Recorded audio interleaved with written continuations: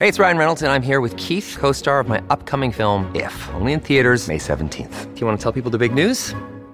All right, I'll do it. Sign up now and you'll get unlimited for $15 a month and 6 months of Paramount Plus Essential Plan on us. MintMobile.com/switch. Upfront payment of $45 equivalent to $15 per month. Unlimited over 40 gigabytes per month. Face lower speeds. Videos at 480p. Active Mint customers by 531.24 get 6 months of Paramount Plus Essential Plan. Auto renews after 6 months. Offer ends May 31st, 2024. Separate Paramount Plus registration required. Terms and conditions apply if rated PG. Many of us have those stubborn pounds that seem impossible to lose, no matter how good we eat or how hard we work out. My solution is PlushCare. PlushCare is a leading telehealth provider with doctors who are there for you day and night to partner with you in your weight loss journey. They can prescribe FDA-approved weight loss medications like Wegovy and Zepbound for those who qualify.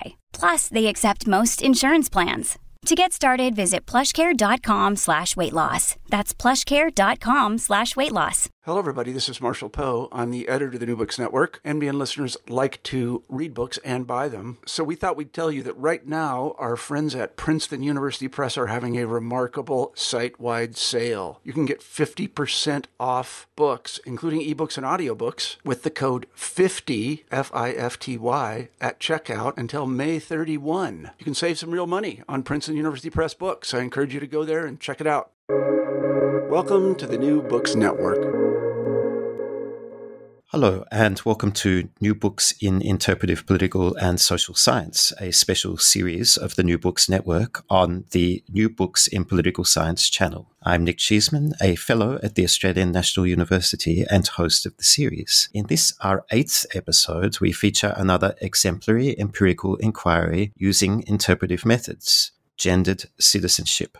Understanding Gendered Violence in Democratic India, published in 2019 by Oxford University Press, and the recipient of the Lee and Fucci Award for Innovation in the Interpretive Study of Political Violence, awarded by the Interpretive Methodologies and Methods Group of the American Political Science Association. Its author is Natasha Behl, an associate professor in the School of Social and Behavioral Sciences at Arizona State University. Natasha, thanks for joining us and congratulations on the outstanding award.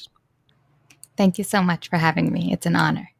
Natasha, I'd like to begin, if you don't mind, at the end of the book and then move to the beginning of it. At the end, you talk about an experience in Punjab, northern India, in 2005, that sounds like it was formative in the early thinking that you had that led to the research on which the book is based. What was that experience and how did it prompt your thinking?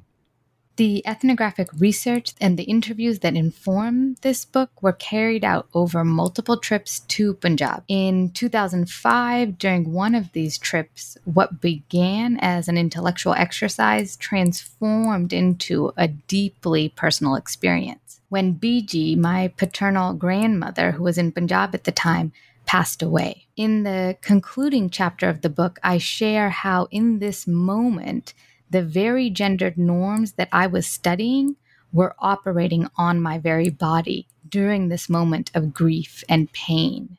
And what I'll do for the listeners is to read a passage that captures this moment and talk a bit about why it was so important to me. When Biji was alive, she referred to me as her beloved child.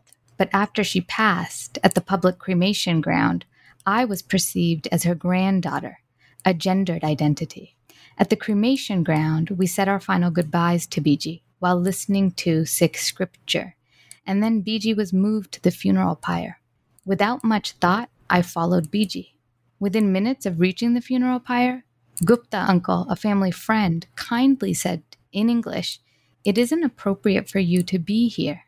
As I looked around, I realized that I was the only woman among a large crowd of men.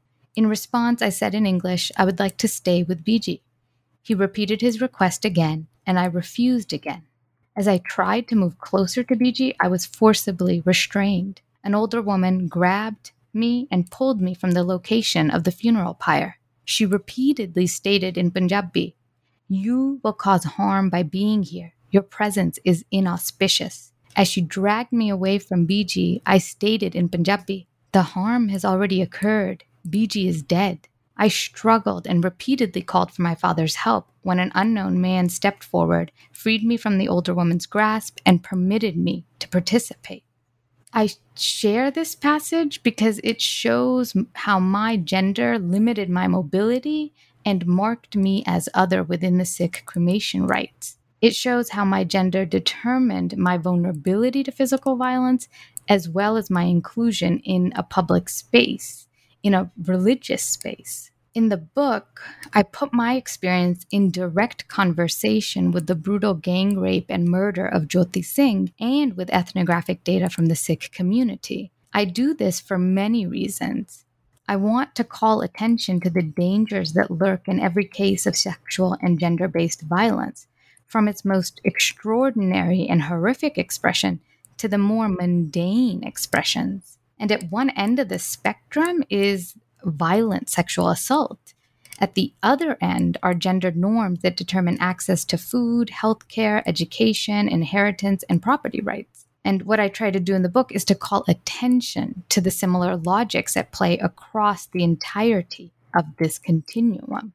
Jyoti Singh's murder haunts the book. It functions as a reminder of the seriousness of gendered citizenship. But most of the book actually focuses on the other end of the spectrum by investigating why women's lives are potentially at fatal risk in public sites and in the private space of the home. I highlight the everydayness of gendered violence across both public and private spheres. I show how women are always potentially at risk of violence in all these spaces. There is no space where they are free from violence. And what I find is that gendered violence, compounded by intersecting categories like caste, religion, class, and sexuality, is used to control women's bodies, to limit their democratic participation, and to police them in civil society, religious community, and home. Gendered violence undermines the promise of democratic equality. It puts women's lives at risk, and it causes them to be second-class citizens. I also want to call attention to the fact that as researchers, we aren't somehow outside the research process. We aren't neutral observers. Given this fact, what is required is an attentiveness to the politics of knowledge production at every step of the process. What is required is self-reflexivity about how power operates within and across epistemic communities. And I want to share a little bit about my own kind of positionality and situate myself in the research process. I'm trained as a political scientist, yet I function on the margins of this discipline. My epistemological and methodological choices often challenge dominant paradigms in political science. My embodied positionality as a woman of color also challenges prevailing gendered and racialized norms in political science about who is a legitimate knowledge producer, who is a competent teacher, and who's authorized to speak and write. Given both my epistemological and methodological choices and my embodied positionality, I write from the margins of political science, a place of political possibility, and yet also a place of pain and isolation. In the concluding chapter, where you began the questions, I try to give voice to some of this pain and isolation. I reflect on my power and privilege in the research process, while also revealing how others enjoyed and continue to enjoy power over me, both in the field in Punjab and in the discipline of political science. Well, there's so much there to work with. Let me start then with the questions of method, because you say from the outset that you're interested to do work in an interpretivist tradition, and you alluded there to your own positionality, to the self-reflexivity that you bring to your research project, to the embodied quality of the work that you're doing. How then did that inform the way that you went about approaching, conceptualizing, and articulating gendered citizenship, and relatedly the central concept that you work with throughout the text, which is situated citizenship? Often we assume that citizenship is a neutral and universal concept determined by constitutions and laws. We assume that citizenship is a legal status, and once this legal status is achieved, then all citizens enjoy equality. My book challenges this kind of thinking. I argue that legal approaches to citizenship are insufficient. Such approaches overlook the complex daily lived experience of citizenship.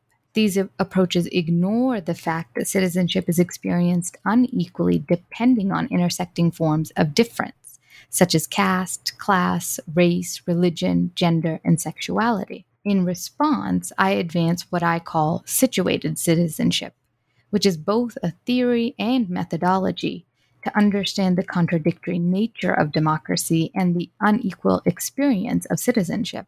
I call for an understanding of citizenship as both legal status and embodied social relation. As legal status, situated citizenship requires an analysis of citizens' access to civil, political, and social rights. As an embodied social relation, situated citizenship asks how power relations affect citizens' standing in all domains, from the privacy of the home to the institutions of government.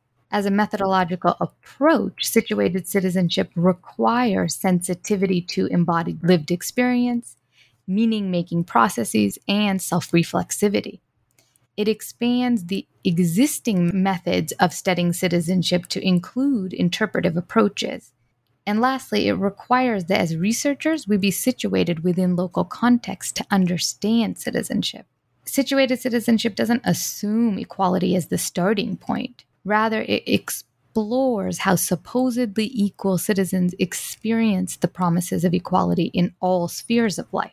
And I advance this approach because it expands the focus beyond the state to directly examining social relations in multiple domains, in an effort to determine who is included and to what extent. It makes gender central to the political analysis while also being sensitive to embodied intersections between gender and other categories of difference. And it expands the focus of political science beyond abstract formal equality to relations of power, which make visible exclusionary inclusion. You've just mentioned one other key term that you use throughout the text, exclusionary inclusion. So I'd invite you to expand on that before we continue. So I developed the concept of exclusionary inclusion to capture the contradictory experience of democracy in all spheres of life. These contradictions reinforce an unequal democratic experience, but they can also renegotiate that unevenness and even challenge it. Exclusionary inclusion refers to a range of practices: legal, institutional, ideological, material, and embodied practices that cause limited membership in different domains. Exclusionary inclusion allows different entities to minimize their own participation in discrimination while advancing other interests over equality. Here I have in mind other interests such as majority group domination, religious autonomy, minority rights, family values, national security, national unity, and so on. Exclusionary inclusion often operates in a reinforcing fashion across different sites, and yet these sites are independent of one another. As a result, we can't assume that social relations are experienced uniformly across these different domains. In fact, this is an open empirical question, one I set out to explore in the book. The book offers an examination of Indian citizenship that weaves together an analysis of sexual violence law with an in-depth ethnography of the Sikh community in Punjab. Through a situated analysis of citizenship, I upend long-standing academic assumptions about democracy, citizenship, religion, and gender. I reveal that religious spaces can be sites for renegotiating democratic participation. I show how some women engage in religious community in unexpected ways to link gender equality and religious freedom as shared goals. The book explains why the promise of democratic equality remains unrealized and identifies potential practices that can create more egalitarian relations. And what I do in each chapter of the book is to explore the potential for liberatory politics across different sites.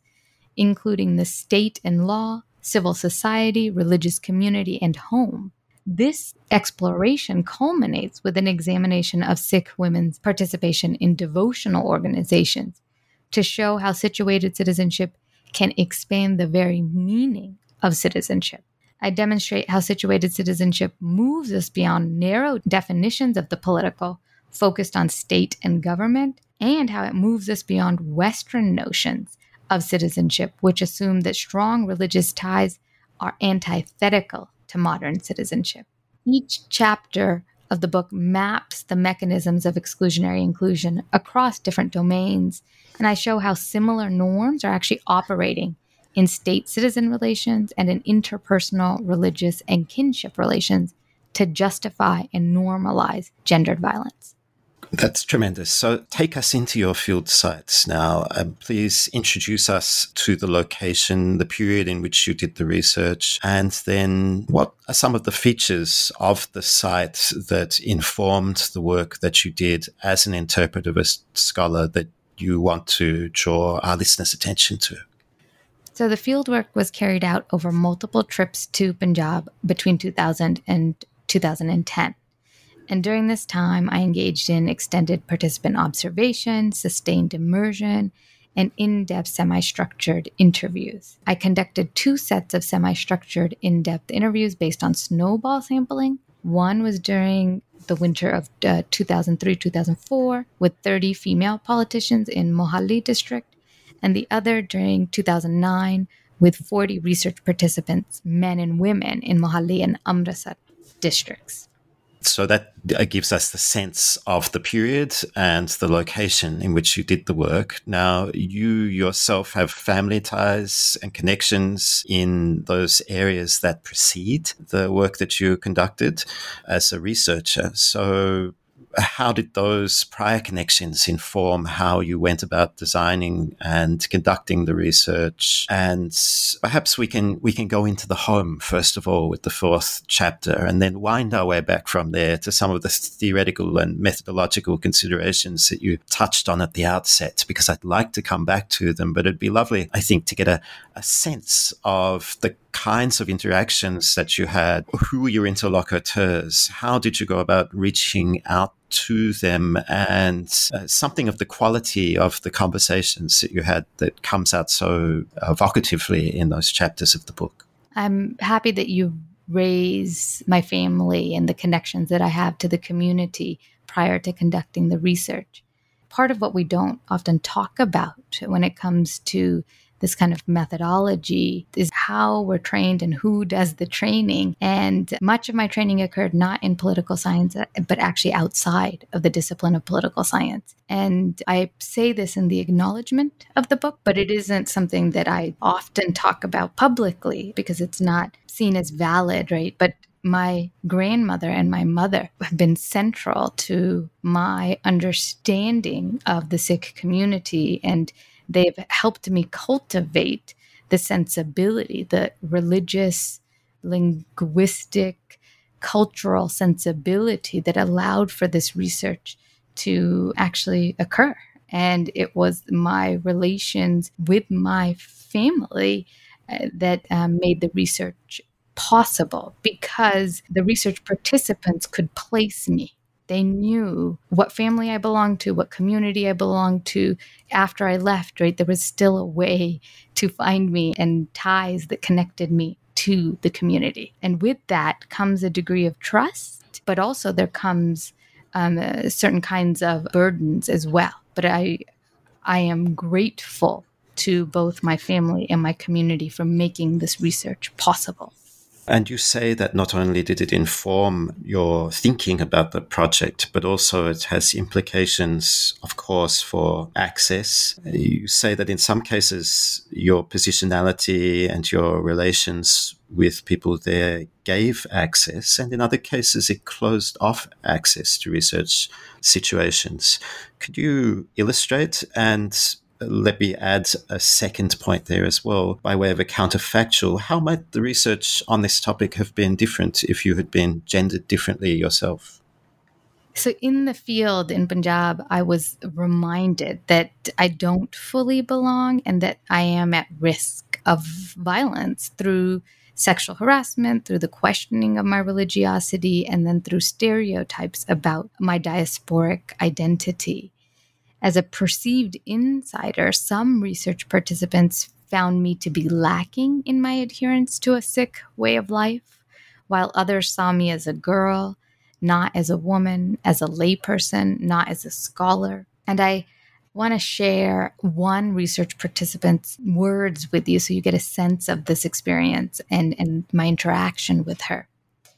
Bina Kaur, a 65-year-old upper caste woman, characterized me as a shameful Sikh woman because I failed to meet the standards of proper Sikh attire. Kaur explained to me that Sikh women nowadays have abandoned modest attire in favor of what she calls shameless attire, while men have become hunters. After expressing her views, Kaur said to me, "Please don't take offense, but look at your sleeves."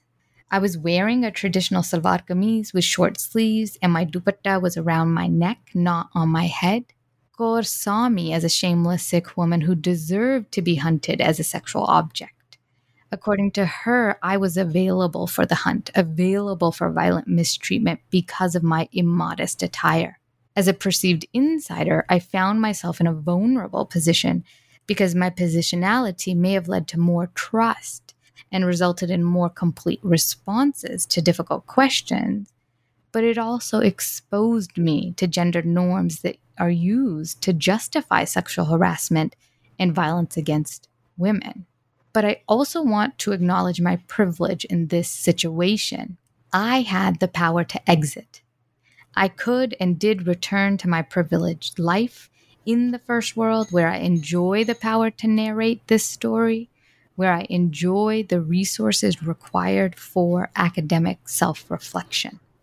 So you touch very well there on some of the methodological considerations, and also, I think, open up the opportunity for us to discuss a little more about the theoretical work you're doing with situated citizenship, because you spoke at the outset of the interview about situated citizenship as a bodily experience. And there you illustrate the point powerfully by attending to dress. And this gets at, if I understand correctly, what you're doing with the ethnographic chapters, particularly the first of the two ethnographic chapters, when you work through how your interlocutors at once challenge but also naturalize exclusionary inclusion. I suppose my question relates to how you as an ethnographer work through the intersubjective meaning making in that moment to an account of citizenship, which is at one level sympathetic to and attentive to the claims that Sikh women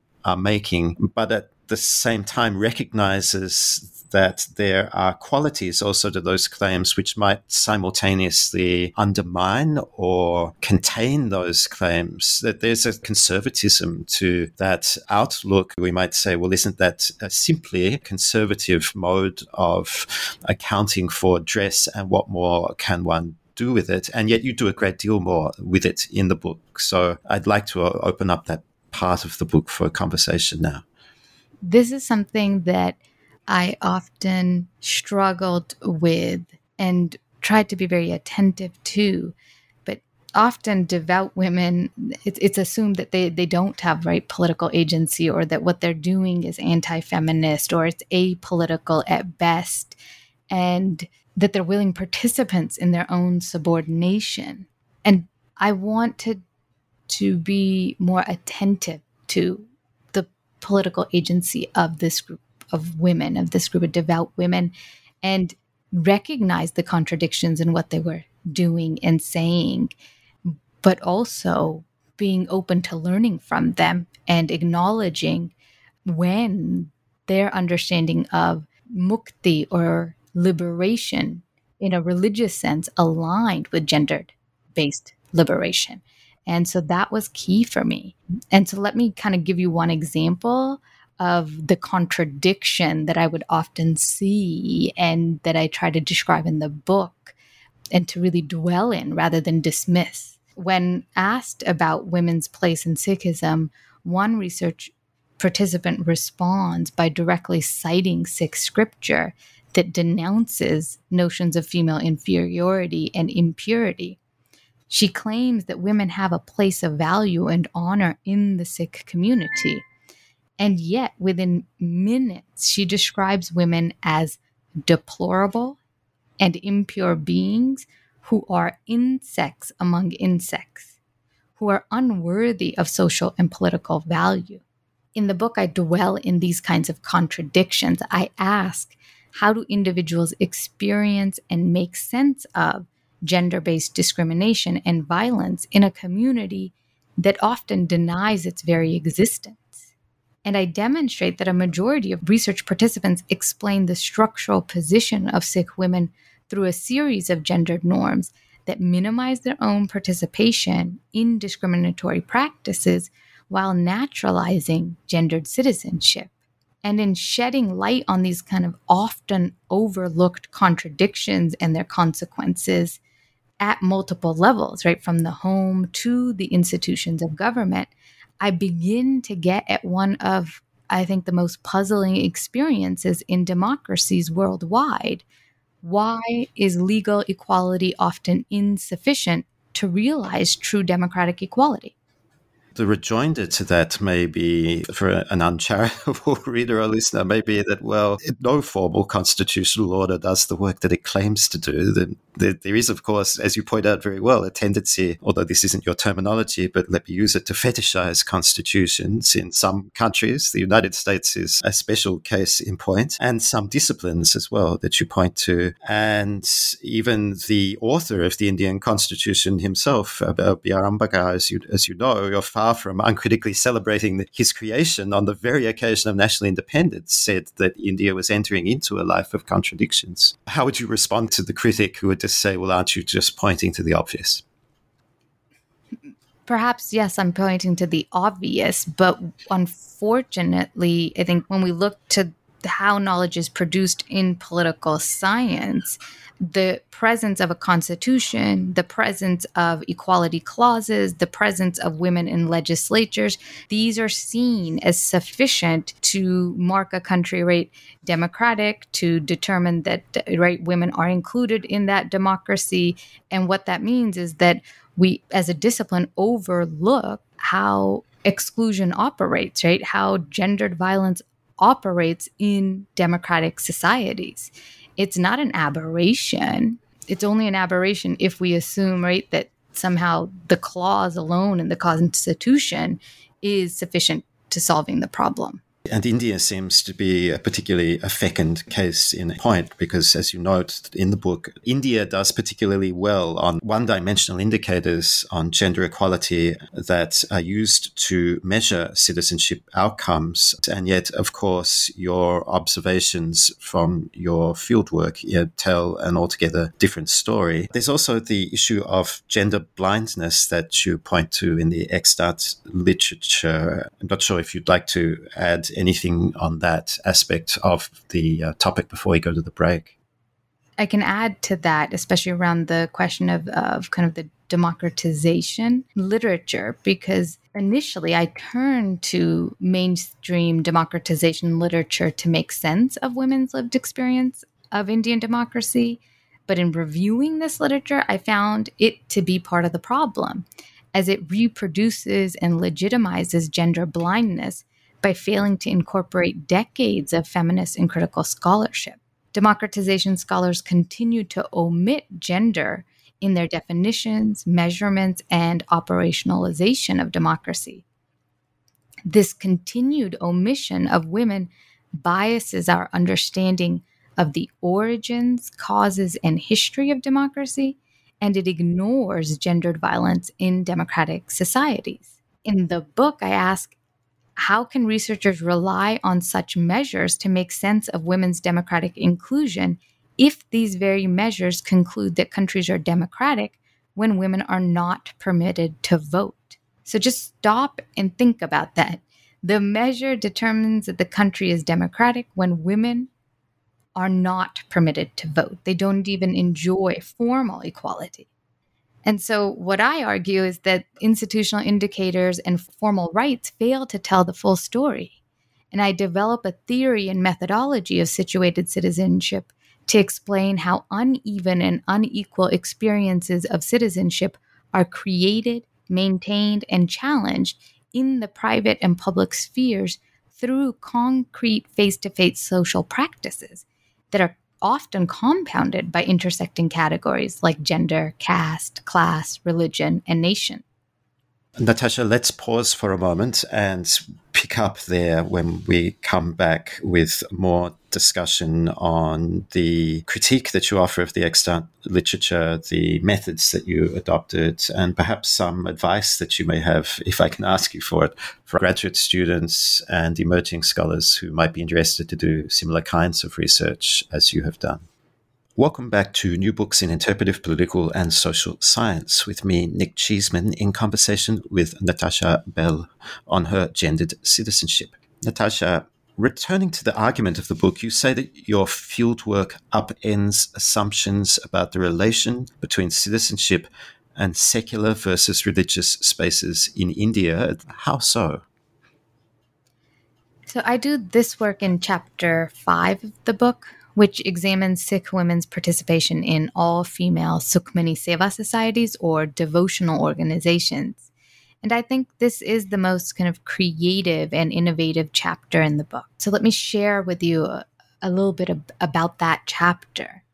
Some scholars assume that strong religious ties are antithetical to modern citizenship. Others assume that state-citizen relations are democratic and religious relations are non-democratic. Still, others assume that the liberal state protects women through law, while religious communities subordinate women through traditional practice. In chapter 5, I upend these assumptions. The chapter asks, can Sikh women move beyond prescribed gender roles through their participation in Sukhmani Seva societies? Do Sikh women experience devotional organizations as sites of liberatory politics? In the chapter, I put intersectionality studies in conversation with scholarship on women's religious agency to open up more diverse understandings of agency and liberation.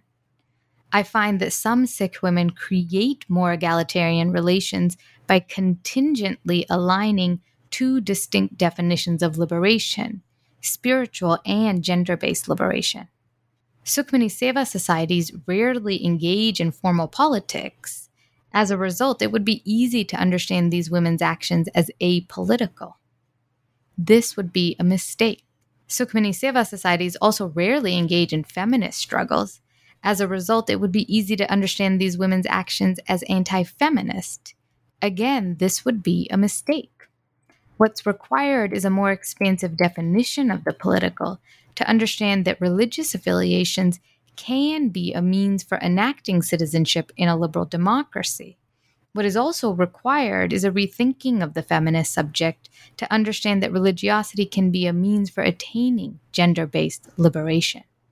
Can you illustrate then how citizenship is through devotional acts of the sort that you're describing in that chapter enacted? Through a close reading of interview responses and ethnographic data, I uncover forms of democratic action that are often overlooked. I find that women whose political action is deeply constrained by gendered norms and gendered violence are in fact producing and co-creating public and associational life with other women across lines of difference. These women gain access to public spaces, build solidarities across differences, and create more egalitarian relations. The Sukhmani Seva societies, founded and run by women, provide civic and public services, medical services, infrastructure improvements, and social assistance. And I read these devotional acts as citizenship acts because these women are entering civic and associational life. They are exercising their freedom of association and travel. They are placing women in a position of honor at the center of devotional life. And they are opening up the possibility of significant transformation of gender norms and gender roles. And these citizenship acts are not only significant in their enactment, but in the fact that they contain the potential for wider kinds of political action and change.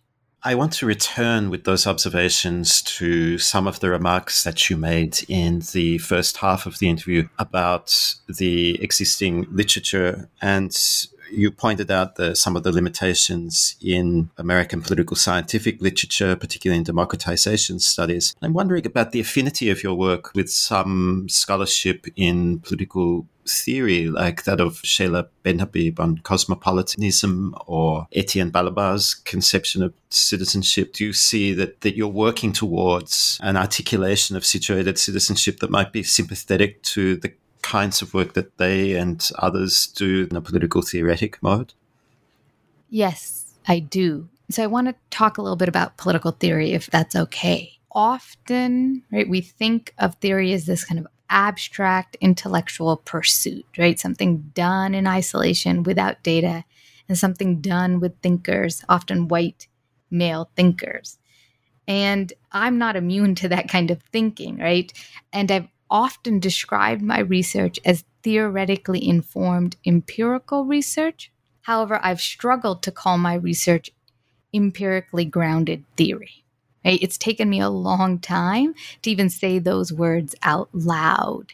And I've had to think about it and shift my understanding of theory. And what if we understood theory as explanation and meaning making? And for me, the analysis of the code-generated data, the process of contextual meaning making, and the relational embodied practices all lead to theory, because I think they are theory. And sometimes I think we create this kind of false divide between data and theory, between kind of method and theory. And the analysis of the data, I think, leads to that theory. That meaning-making process leads to the theory. And it's something that I only now, with the book completed, am I able to say that out loud. And it's taken me a while to lay some claim to that space. Whereas the empirical space, it's been easier for me to say that my research is theoretically informed empirical research. But I've struggled to say that this is grounded theory. Well, I want to applaud you for saying that out loud and for thinking through perhaps into the next stages of your research along those lines. For many years, of course, Kristen Munro has written on the category of empirical political theory, and I think perhaps it's a category that we need to revisit more deliberately in conversation among interpretivist political scientists, and your book really presents a wonderful opportunity to do so. So thank you for writing it and attending to situated citizenship, both in its theoretical and methodological significance. One reviewer of the book did remark that while your critique was persuasive from their point of view insofar as the literature of the North American Academy is concerned, that it seemed to neglect emerging research on politics and political science in India itself, and some of the literature and post-colonial studies like that of Partha Chatterjee, the work on structural violence in India of Akhil Gupta, among others with whom you might have engaged. How do you respond to that observation? The critique is spot on. I did not adequately engage these texts and many others from the global South. And there is a tension in what I aspired to do in the book and what I was able to do, especially when it comes to the engagement with Indian scholars. But there's a reason for this. It isn't something we often talk about, but I think it's important to say it out loud. I've had to be really careful about how I conduct my research and what scholars I engage with in my research, given both my epistemological and methodological choices and in my embodied positionality. I've had certain fears about the project and about securing a place in the field of political science. I'm studying minority Sikh women who don't count as legitimate subjects of study in many fields of study, including South Asian studies, Indian studies, post-colonial studies, right, where their experience is largely overlooked. The Sikh community is seen by many scholars of India as a peasant community that isn't worthy of study. It's a community that's often characterized as lacking a history, politics, language, or culture worthy of study. Then, on top of that, I'm doing this work in political science using methods that are understood as unscientific and invalid. And we often think of the writing of these books as an abstract intellectual exercise that we do solely in the pursuit of knowledge. But this isn't the full story. The rest of the story is that I was trying to get tenure at an American university in a hostile discipline as a woman of color, as a child of authorized immigrants from Punjab, India, as a member of a minority religious community. In the writing of the book, I had to make strategic decisions about what scholars to engage with. With every citation, I was building my argument and providing evidence, while also thinking about how do I prove that I am a political scientist who deserves tenure at an American university. With every citation, I was also trying to recognize and give back to feminist, anti-racist, decolonial, and interpretivist communities in the US, the very communities that created a space for a scholar like me, the very communities that see value in my research. The book is not simply an intellectual exercise. It also secured my material safety and well-being, my family's well-being. It secured my lifetime appointment. I was fearful that I was already on the margins of this discipline, given the topic of the book, given the methodology, given the critiques of mainstream political science. And this is what we don't often talk about, right? When we talk about the politics of knowledge production, there are constraints on us that we don't often discuss or say out loud.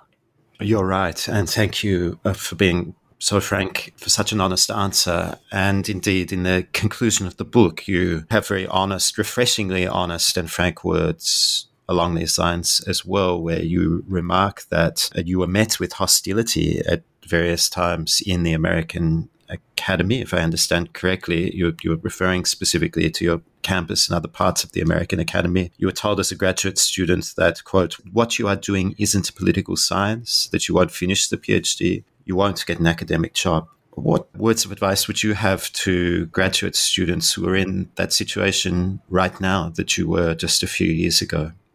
As a graduate student conducting ethnographic research on citizenship in India, I was often asked about the relationship between my independent and dependent variables, about the measurement and operationalization of my variables, to identify my testable hypotheses, and so on. I struggled to provide coherent answers because I did not understand then what I understand now.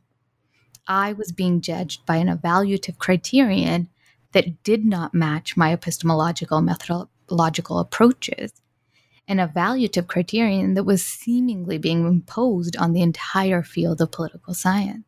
I was being forced to pick generalizability over contextuality, predictive explanation over contextual understanding, reliability and replicability over transparency and reflexivity. Now I can see and understand how power operates within epistemic communities. I am now in a position to see and understand racial, gendered, and epistemic violence and how it operates in the field and in the discipline of political science. In published essays, I use an autoethnographic voice to show how epistemic silencing works, how self-censorship operates, and I try to engage in a kind of epistemic resistance from within political science. I try to situate myself in the research process and allow readers to determine the trustworthiness of my claims to knowledge. The advice I have for graduate students is to learn about the experience of those who have come before, of women of color, and of other marginalized people in academia. Part of what I do in my teaching and mentorship is to reveal to students, right, and to kind of confirm for them their own lived experience that the academy is raced and gendered. I also share the isolation and pain that comes from being on the margins. I urge graduate students to build community that's centered on mutual respect, trust, and solidarity, as an alternative way of relating in hierarchical institutions. This work is difficult, but it has sustained me in this profession, and it might sustain others. And everything you just said resonates so powerfully with and reminds me so much of the work of our dear colleague Liane Fuji, who was such a strong advocate for a transformation of the discipline, a revolution in the discipline of the sort that I hear you calling for as well. A force of nature in our discipline. Yes, very well put. Can I bring us back to India before we close? Because citizenship there has, in recent times, really been at the center of debates in a way that it wasn't when you were doing your field work, with the passing in 2019 of an amendment to the citizenship law, which is openly anti-Muslim, that arguably for the first time citizenship law has a deliberately religious component in it, an amendment which has real implications for how people understand the category of citizenship, and goes to the kinds of questions, the criticisms that you're raising around the relationship between law, citizenship, and lived bodily experience and violence in India. What reflections would you have from your experience with regards to these recent developments? And do you think there are contents of your book that are helpful for people who are trying to think through recent changes in the conditions of citizenship in India? Thank you for raising the question, because I would like to talk about the current political moment in India. Much has changed since the writing of this book. Currently, India is experiencing a democratic decline. State-sanctioned violence against minority populations is on the rise, and state-sanctioned crackdown on dissent is intensifying.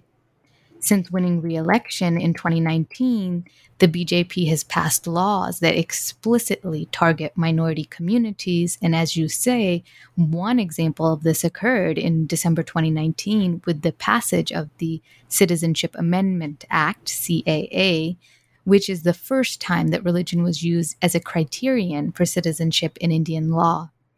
The CAA provides citizenship for persecuted Hindus, Sikhs, Buddhists, Jains, Parsis, and Christians from Pakistan, Bangladesh, and Afghanistan, but excludes Muslims. The CAA, combined with two other laws, creates the legal framework for the Indian state to deny minority Muslims their citizenship rights and to render them stateless. The outcome is an erosion of constitutional secularism and multicultural democracy in India. Modi and the BJP are driving India towards authoritarianism. Neither India's electoral and constitutional design nor its judicial and media independence have slowed India's march towards illiberalism. At the same time, right now, India's farmers are participating in the largest protest in world history. In my current writings, I'm exploring the promise of democratic equality within the Indian farmers' protest. I ask, can India's farmers protect Indian democracy from a further descent to authoritarianism? Can the farmers' protest slow down India's descent towards illiberalism? And I'm really just in awe of the farmers' protest because it has created a progressive political opening.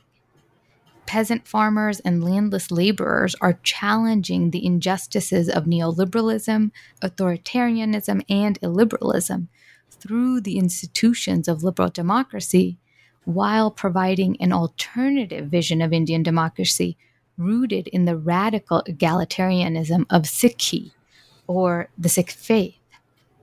As the BJP takes an increasingly neoliberal turn, the protesting farmers are responding by providing access to essential public services within protest camps, from libraries, schools, and medical camps to arts and music. For 7 months, communal kitchens have fed hundreds of thousands of people within protest camps, helping to forge solidarities across caste, gender, religion, class, age, and language. These efforts have been sustained through seva or service in rural communities throughout Punjab and Haryana, where the movement began in the summer of 2020. Villages send villagers in rotating batch to the protest sites, while Sikh temples coordinate supplies for ongoing protest. Farmers are creating an alternative democracy, one that challenges the BJP's pro-corporate Hindu nationalism. And in doing so, they've transformed how we think about progressive movements in liberal democracies. They've shown us that progressive movements aren't always located in the West or amongst the urban. They've also shown us that progressive ideas are not necessarily secular. The farmers' protest makes visible the democratic potential of religious practice in liberal democracies. So is that going to be your next major project, or working on the farmers' protests, or do you have other things that you're interested in right now as well? With the farmers' protest, I kind of entered into a different kind of writing. I have now begun to engage in public scholarship in a way that I hadn't prior. And so I've published with the Washington Post and Economic and Political Weekly on the farmers' protest and its implications for Indian democracy. I'm also working on some kind of academic writing about the farmers' protest, and at some point would want to return to the Punjab and to India to conduct research on the farmers' protest. The other thing that I'm working on at the moment is a autoethnographic book on my experience of navigating academia as a race and gendered space. I think the book will bring together a series of essays I've written, unpublished essays, that look at my journey as an undergraduate student to my experience as a mother in academia. And I try to kind of name the harm I experienced and continue to experience, while hopefully giving others a way to name some of the harm that they experience as well. Both that and the other work just sound like tremendously important projects, and we have a sense indeed of where you're going to go with the autoethnographic text and how much there will be to look forward to with that book. So, Natasha Behl, I'd like to thank you very much for talking to me today about gendered citizenship. Thank you so much for having me. It has been my pleasure. And listeners, if you found this episode interesting, as we hope you have, then why not check out the other episodes showcasing exemplary empirical inquiries in the New Books in Interpretive Political and Social Science series. To date, we've had Lisa Wedeen speak on authoritarian apprehensions, James C. Scott on Against the Grain, and Sarah Wiebe on everyday exposure. Those interviews and the other episodes in the series so far with Mark Beaver and Jason Blakely, Fred Schaefer, Peregrine Schwartz and Devorah Yanau, and to Ari Glass and Jessica Sudergo talking about Lian Fuji's work. It's really a wonderful lineup. All are on our website and wherever you get your podcasts via the New Books in Political Science channel.